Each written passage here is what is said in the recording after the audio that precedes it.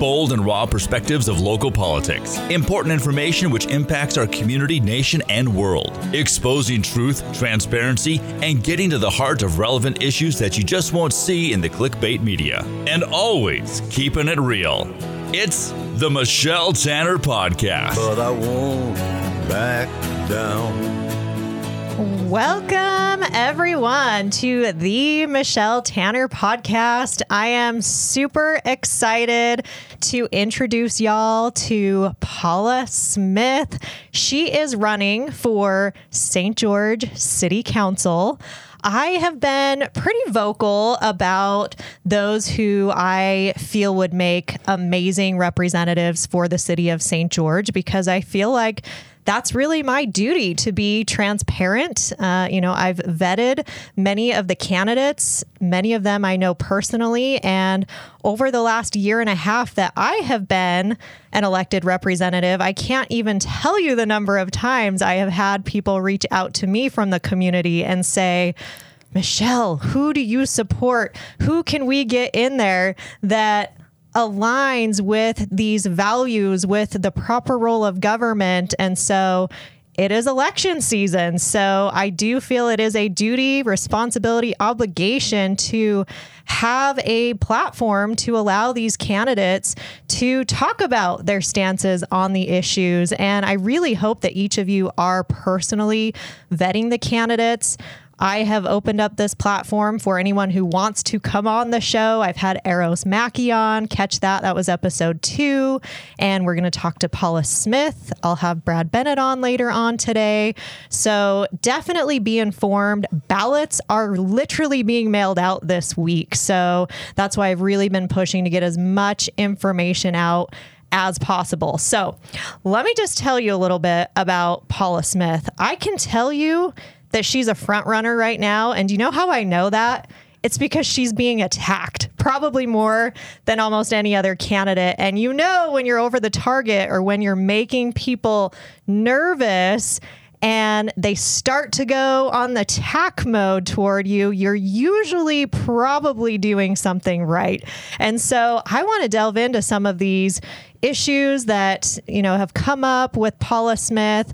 A little bit of the background of how I got to know Paula is actually she was a resident here who reached out over a year ago to the council when we were going through the truth in taxation process, when there was this essential marketing campaign from the city of St. George to increase taxes under the assumption of public safety, when public safety should be line item number 1. There should be no question that public safety is being properly funded regardless. And so Paula, she is so knowledgeable. She literally impressed me so much. She would reach out with very informed questions with actual solutions, or, hey, have you looked at this? And I'm thinking, wow, I've delved through this budget and I didn't even notice that. And so I've been really impressed with her skill set, her ability to research and come up with viable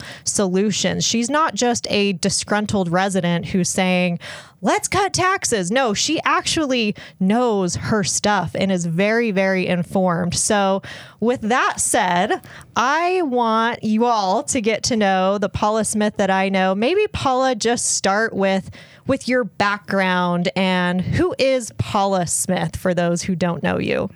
Well, thank you for having me on today. I appreciate the opportunity. So I am obviously a resident of St. George. We've lived here for 17 years. Prior to moving here, I spent 10 years as a financial auditor, accountant, consultant. And I think after moving here, that wasn't my career. I got into real estate, and I've been at residential real estate for the past 16 years. The property taxes, as a result of being a real estate agent, I'm very focused on the property taxes. So anything I can do to advocate for that was always a priority. So last year, during the truth in taxation, when they were threatening to increase the property taxes, that got my attention. And I think I tried to look for a solution because that was the last thing I wanted to happen, was to have the property taxes increase even further. So I tried to find, I can't just call everybody on the council, don't raise the taxes. I had to have a reason. Yeah. Which, by the way, I can tell you how much that is appreciated.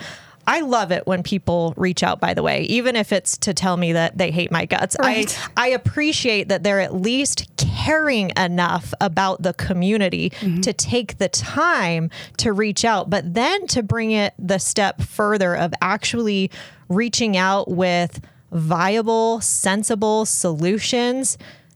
That's a big deal. So I appreciate that about you. Thank you. Well, that got me looking at the budget. And so I started, as you mentioned, I started to notice a lot of different areas that were questionable.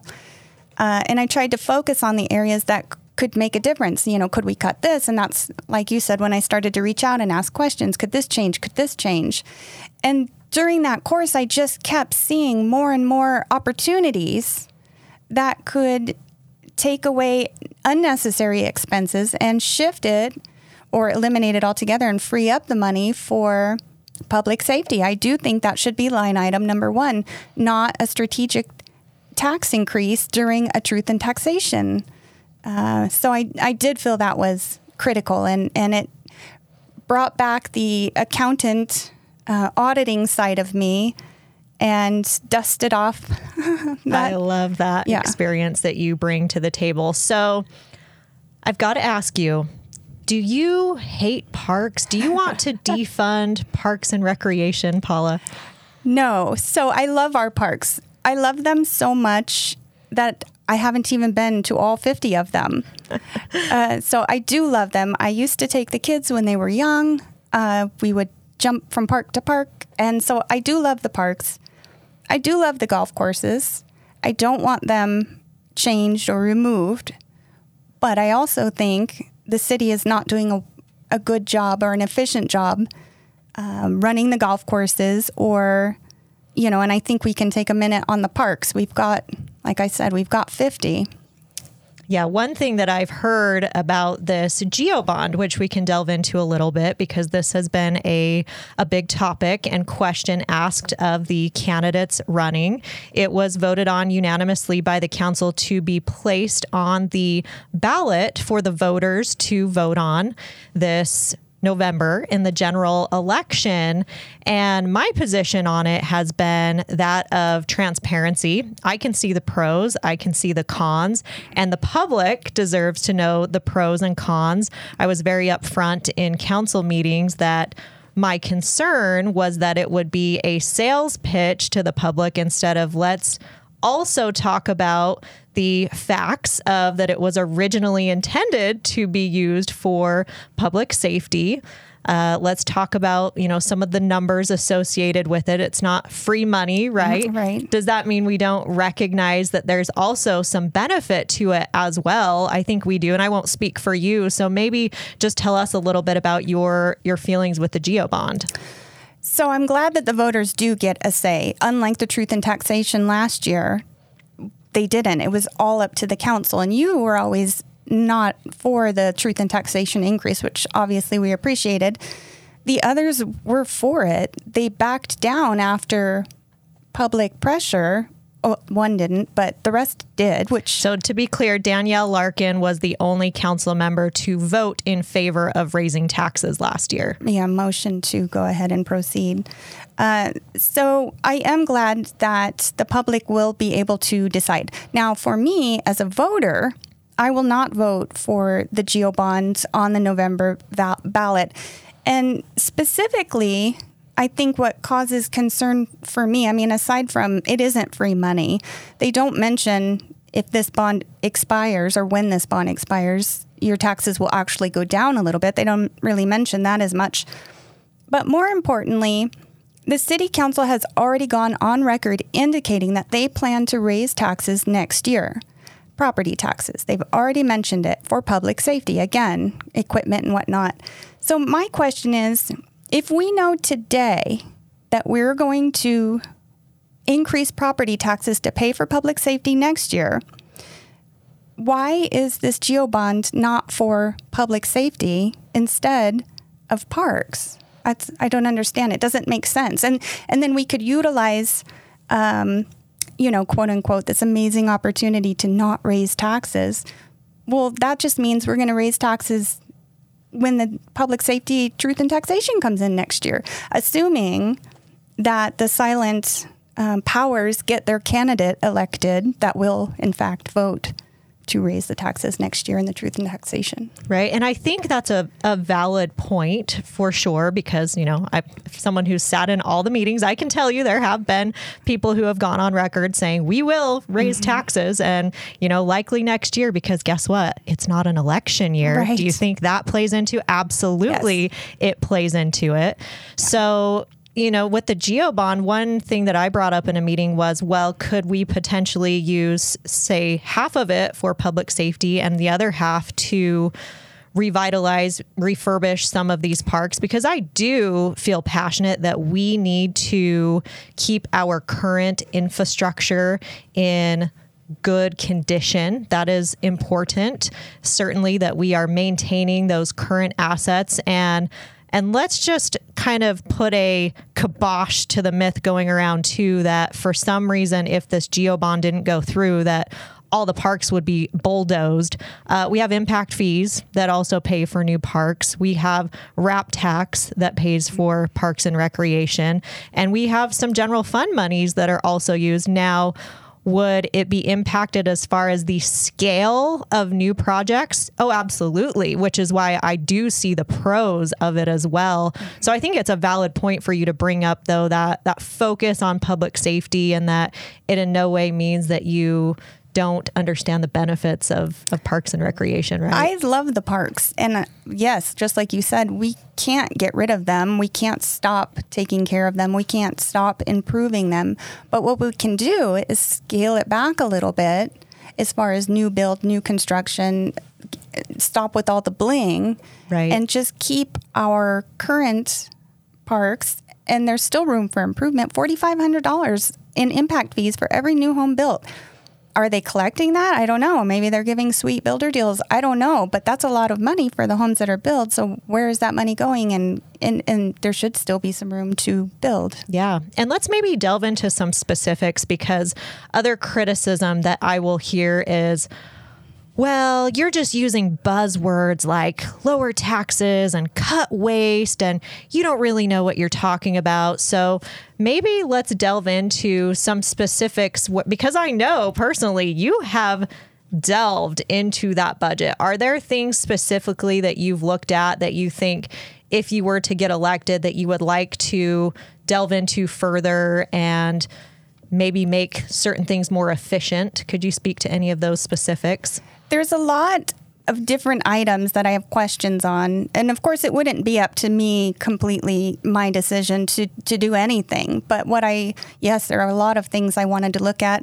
I think the first thing that comes to mind would be there's a communications department, which is new. It started in 2020. If I'm not mistaken, their budget was maybe $300,000 or $400,000. There's only 3 or 4 employees. It's now up to $600,000. And there's still only 3 or 4 employees. There's webmasters in there, and I'm curious, because we pay $600,000 for those employees and their benefits and whatnot. But we are outsourcing. The city is outsourcing to do a brand new website, and I believe that was $65,000 or $85,000 for the first year. So I'm just curious about that. I guess I don't want to say that I need to cut people but I do think there are too many people, too many cooks in the kitchen, maybe is a good way to describe it. I think there's a lot of employees that are maybe there's too many in some departments. Maybe they can be moved to other departments where they're lacking or need some more help or guidance or whatnot. But I think we have a lot of employees, and I think part of that is, running the parks and the golf courses, and all of those departments have so many employees. $18 million is allocated for parks and services alone within the budget. A lot of that is employees and groundskeepers and all, and not that they're not important, they are.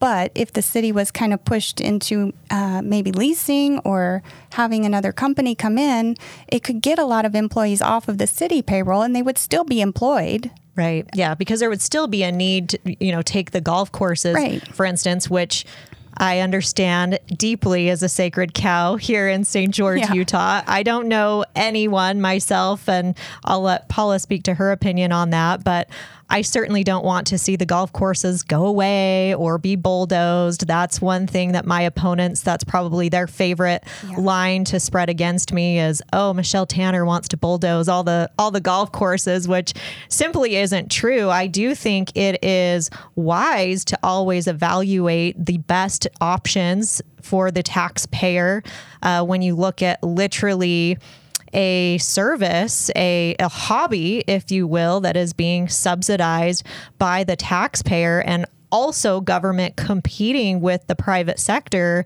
There's actually companies, and Paula, you can probably speak to this, but there's companies that specialize in taking over and running municipal courses, actually improving the courses, because historically municipal courses are usually the ones that are more outdated and not run as well as the private sector. And so still maintaining and keeping all of the great benefits of having the course, but maybe there's ways to explore that would be more beneficial for the taxpayer and less of a competition with the private sector. But what's your feeling on when it comes to the golf courses? I absolutely don't want them changed, removed. People buy homes on golf courses because there is a golf course. So, there was that one golf course right off of I-15. It started out, it sort of fizzled out. People built houses up there and then it just went away. That was a terrible tragedy for those people. Right. So I absolutely would not want the golf courses to be sold or removed or changed in that fashion. But it can all be negotiated. You can lease to those specialty companies and you still have a say. And you can still negotiate programs for our students, like the JAG program.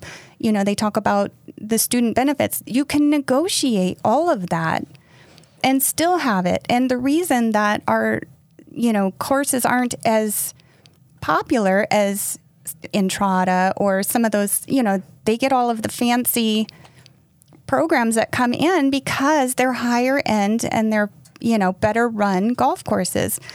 And the golf courses lose money. And they applied a huge credit this year, which was COVID money, to make it appear that there was profit. And there's still not any profit. But, last year we came at them pretty hard, showing that there was no profit. So I'm figuring that's why they slid that COVID money over. But, that's another thing about the transparency. Why don't they notate that? Why don't they notate the transparency and say, hey, this isn't actual profit. We're still in the red, but we'll make it look a little more green with this money. Yeah, I'm glad you brought that up, because that's something that I'm still trying to wrap my mind around, because going through in depth that budget and golf in particular, because that is the narrative that is always put out there, is how profitable it is. But you're right. I mean, when you actually delve into those profit loss statements, if we're being generous, I mean, even saying they break even would be generous with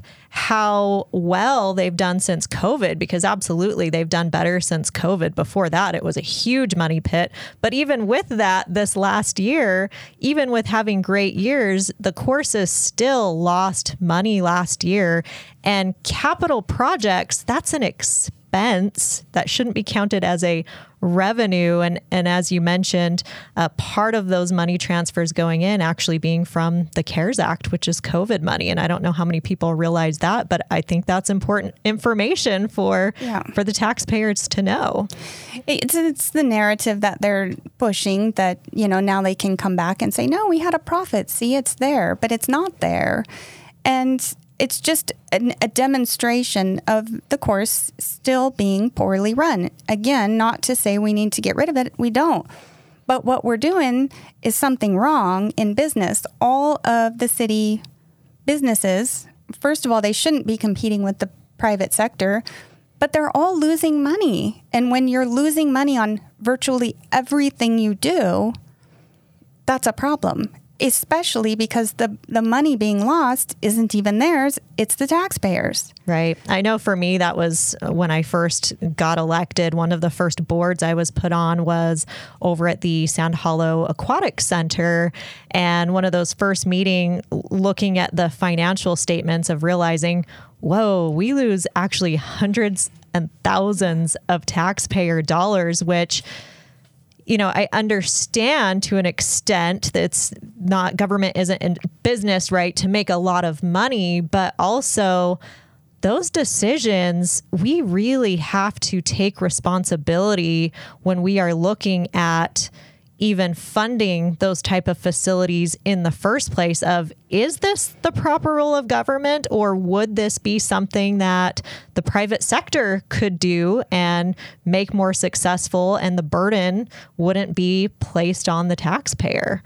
Yeah, I agree. I think that's the biggest problem I have with all of this spending. They do a lot of things right. I hate to come in like I'm negative and I don't like this. I'm not. I think, doing this was never part of my plan. And the farther I got into this process, the more clear and obvious everything became, that it wasn't part of the plan, but it is necessary. And I see it more now than I did before. But, I love St. George. I love the area. I think there's so many things that are done right. But I also think that the spending is getting out of control. And they do come at me every time I say anything, it seems. The next phase, I'm sure, is underway. I'm guessing they're going to spin it, that I worry about. I bring up the property taxes a lot. I think the public appreciates, by the way. Who doesn't care about what our property tax rates are, right? It's true. And I do think that my next attack will probably be something along those lines, that I'm worried more about a state issue instead of a local issue. But my comment back to that is, it's very much a local issue. The truth in taxation raises property tax. It was going to happen last year, and it's going to happen again next year if we don't get the right people in. Right. So what other issues do you see with the growth we have here, obviously, in St. George? Are there other areas that you feel should be addressed and that you would advocate for as a member of the council? I appreciate the growth. I wish it was more of a controlled growth. I think part of that, again, goes back to the tax system. They've got their budget set up so that they only make money on growth. And so that's a little bit of a conflict, because the public doesn't want mass growth. But the city needs the growth to keep their budget money flowing. So I do think that's a bit of a conflict I think they need to address. I'm an advocate for sensible growth, smart planning, sticking to the master plan and not continually changing it. I think we need a little bit of everything, not just specific high density, low density. I think we need a variety spread around, so that we're not, 2 years ago or 3 years ago, they started focusing only on short-term rentals. We're good now. We're good on those. And I think that those are adding a little bit to the issues of housing, because then our residents aren't able to find traditional rentals. Yeah, I'm actually curious, because given your experience in real estate, because that's another hot topic that comes up, right, is affordable housing, or AKA, literally they've changed this verbiage because they've done polls and they know that affordable housing is almost a derogatory term, because those of us who like limited government, we don't want government involved in our housing process. So they've literally changed the term to attainable housing, and that's strategic. But what are your thoughts on that coming from your experience? Well, the government can't make houses more affordable. You can't force a builder to build a less expensive house. You can't make those requests on the public. We need you to build a less expensive house. You can't do that. I think there are things that the builders can do that will cut costs on some of them, but it's a market-driven, it's free market, and it's market-driven. Our prices aren't going to miraculously drop because a builder puts out 30 homes that are 1,500 square feet, the prices are going to still be the prices. So I do think, though, that we can, again, create a variety of townhomes, condos, twin homes, single-family homes. I think if we add the variety, and there's, I'm not saying mass building, but I think if we streamline the process, it's such a lengthy process from start to finish. And I think if there were more streamlined approaches to doing that, we could become a more efficient and effective machine. There's another state, I believe it's Seattle, and I think that they're doing a great job with specifically ADUs, at accessory dwelling units. They also call them DSDU or something, like a detached. Mm-hmm. And I'm familiar. I built an ADU in our house, and I wanted to do it for years, but they kept telling me, no, you can't do it, because they were classifying it as a casita, which is a different build than an ADU. So once I realized the correct terminology, I realized it was something I can do. Well, Seattle has something in place where they have a streamlined person. It's just a person dedicated to that department. And they have blueprints online, lots of them. You can choose.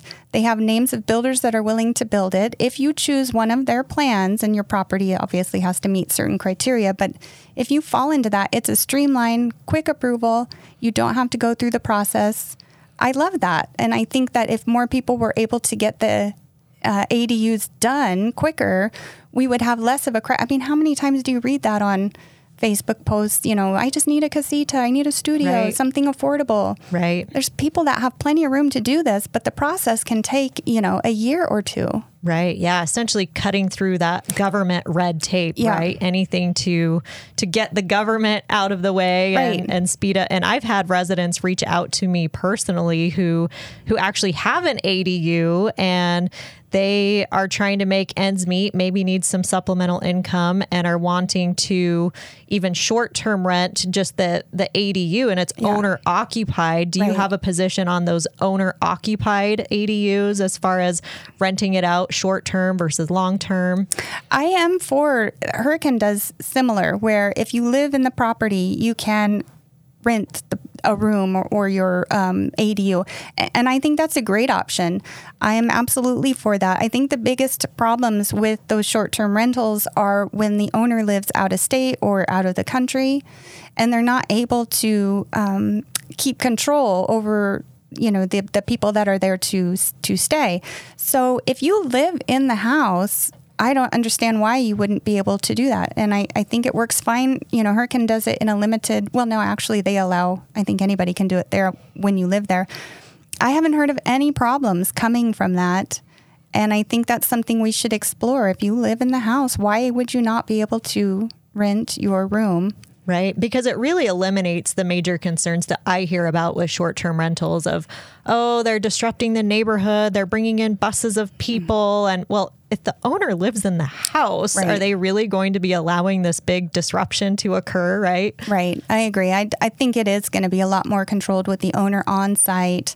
And there just really isn't, if you live there really isn't any reason why you shouldn't be able to do that. So I do take that position that we should enact that. Right. Yeah. And I've heard you bring up some other important points about our infrastructure, our sidewalks, maybe kind of elaborate on what big projects do you think are good going on right now in the city of St. George with infrastructure? What could we maybe improve upon?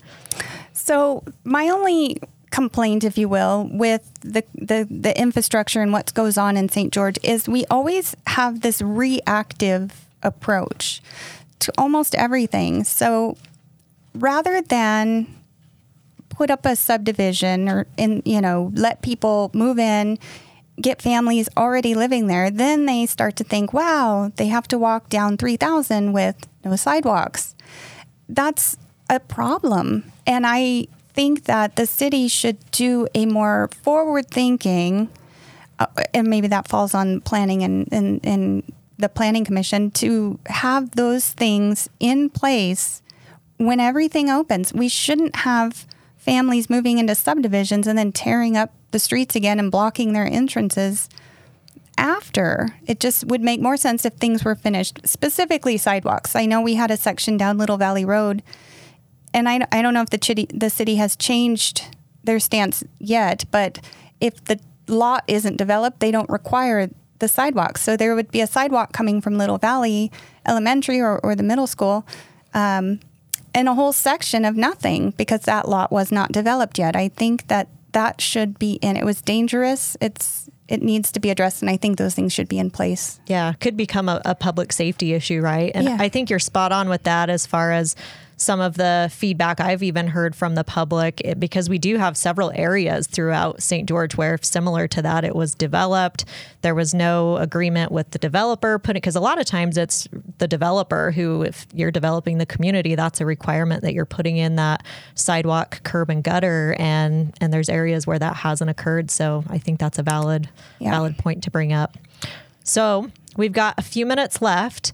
I want you to have an opportunity to really hit on if there's any other topics that you feel like are really important to the city of St. George. I love that you have really honed in on your experience and expertise in auditing, in budgets. I'm with you. I know a lot of times we talk about the negatives, especially when you are running for a position, because it's your job to really talk about your positions. But I think we probably both really love St. George, and there are so many amazing aspects, so many things that are well run, which is why I know I'm passionate about staying in this game and making sure that we stay this amazing place that people are flocking to, because the word is out about how amazing we are. So what do you see as other things that are amazing, that can keep us amazing, or that you really want to focus on? I think maybe we should stop social media so they don't flock so much. That's possible. The social media campaign out there. Don't do the pictures as much on our secret places, because now we can't get in. No, there's so many great places around here, and I want to see those continue to succeed. I want to enjoy the area like everybody does, and I also am very passionate. I think that's the most inspiring part of this whole campaign. The campaign is grueling, and I've been facing attacks for pretty much everything I've said. It's unexpected, but the interesting thing is that even I have some campaign mates, if you will, that are also running, and it's been a great camaraderie, which is counterintuitive as far as their sort of competition, but there's several of them that have just been so nice and supportive, and I just really appreciate all of that. And it's an example of what is St. George. Absolutely. It was our first experience moving. We didn't know anybody when we moved. We had no ties moving here, and our very first experience was similar, where the neighbors showed up with 14 guys to help us unload the car, and we're not even sure what happened. But that has never changed, and I would have never want it to. It is the reason that most of us find St. George, love St. George. I mean, we bought our house on our second visit. We didn't even know anybody. So it's a special place. The people bond together, and I love that. There's a lot of negative within this campaign, which I try not to focus on, because there's just so much positive too, and I can't lose myself in the negativity when the positivity is always here in St. George. And I think it's the people, even my campaign mates that are running, they're special, and we all seem to love St. George and want St. George and to keep the fire going. Yeah, I love that you brought that up, even about the campaign mates, because what that tells me is, at least those who you feel you have that camaraderie with, is that none of you are in this for you. This isn't about you. If it was, then you wouldn't be having a camaraderie with any of them, right? You would be all about me, how can I get in? But no, there's a greater purpose in this, right? That, at least that's the takeaway I get from you saying that there's this camaraderie with you and some of the other candidates. Yeah, it was unexpected. Some of them I knew nothing. Well, all of them pretty much I knew nothing about. And some of them took me by surprise. They were just so kind and helpful, and I love that. And I've also tried to return the favor as far as being helpful. And, even if I don't necessarily align with what they're thinking, there's been a couple of them that I still want to help and at least offer some sort of assistance, because I feel like if we lose ourselves in this competitive, mean game of campaign, right. What are we doing it for? Right. And it's important to keep the Dixie spirit alive and keep, no more get along to get, go along to get along. Not so much that. I mean, I do have a firm stance on a lot of things, but we can do it and be kind to each other and not lose ourselves in that ugliness of the fight. Well, that's what I so much appreciate about you, is because there is this culture almost of what I will say worshiping kindness over worshiping truth. Mm-hmm. It's gotten so much to the point. I literally put out a post the other day along the lines of society has become so weak that we now deem, quote, I disagree with you, mm-hmm. as being somehow hate speech or incivility. Absolutely not. We can disagree and even stick with facts of this is why I disagree mm-hmm. with you, or this is the policy, right, that I disagree with you on. But what I admire so much about you is I can already tell that you're the type of person who, once you're in there, you're not just going to roll over and say, okay, tell me what I'm supposed to do and how I'm supposed to do it. And I'm going to kind of stand in the corner because I don't want to offend anyone or make anyone mad. No, we need people who are qualified, mm-hmm. who know their stuff, who know how to work hard, because none of us are perfect. We all don't have all of the answers, right? It takes time to get in there and really learn the things that we need to learn. But I know that you're the type that will get in there and be willing to ask the hard questions and not afraid to say, I disagree with you and here's why, and do it in a respectful way. So I appreciate that about you. Thank you. I do think it's important. You do have to have a firm stance on everything. And whether they agree or disagree, we got to remember who we're doing it for, and it's for the people. If we're not advocating for we the people, we're doing something wrong. Absolutely. Got to keep them first and foremost. And you mentioned the Dixie spirit. Yes. Does the name Dixie offend you? Is that a racist term to you? Strangely not offensive. I'm confused why the university is still Dixie State. To me, I still refer to it as Dixie State. Hopefully, maybe things will change and we'll get that back. Do you feel like there's an element to the community that has been impacted by this cancel culture agenda? The whole cancel culture agenda, I'm confused by the whole thing. I don't understand why anything would be removed or changed. In school, we grow up learning from our history. Whether it was right or wrong, we learn from the errors. We learn and we evolve. And so erasing it and removing statues and changing names, I don't understand it, because it's sort of opposite of what we were appreciating our history, learning from our history, doing right because we did wrong. You can't just erase it and expect everybody to keep moving forward. Right. We have to look back on our past to know where we're going in our future. Yeah, I love that. So final thoughts, Paula, we've got a couple minutes. I want you to be able to hit on any last key issues that you want to make sure that the voters know about. Also, how can they learn more about you? How can they contact you? How can they help you? Because I know you already have a lot of support. If y'all didn't watch the debate at the university, actually, with the Chamber of Commerce, I think Paula got the loudest applause there, which I think is why the attacks are coming out, because people are realizing that Paula's got support. This girl knows what she's doing. So go ahead and give us some of your final thoughts. That speech was unexpected. I didn't know how it was going to go. I don't even think I really thought it through. All I did was speak my truth, and it was received well, and I appreciate that. It was a humbling experience. So I think I would leave it with the most important thing is to be active. Support on social media.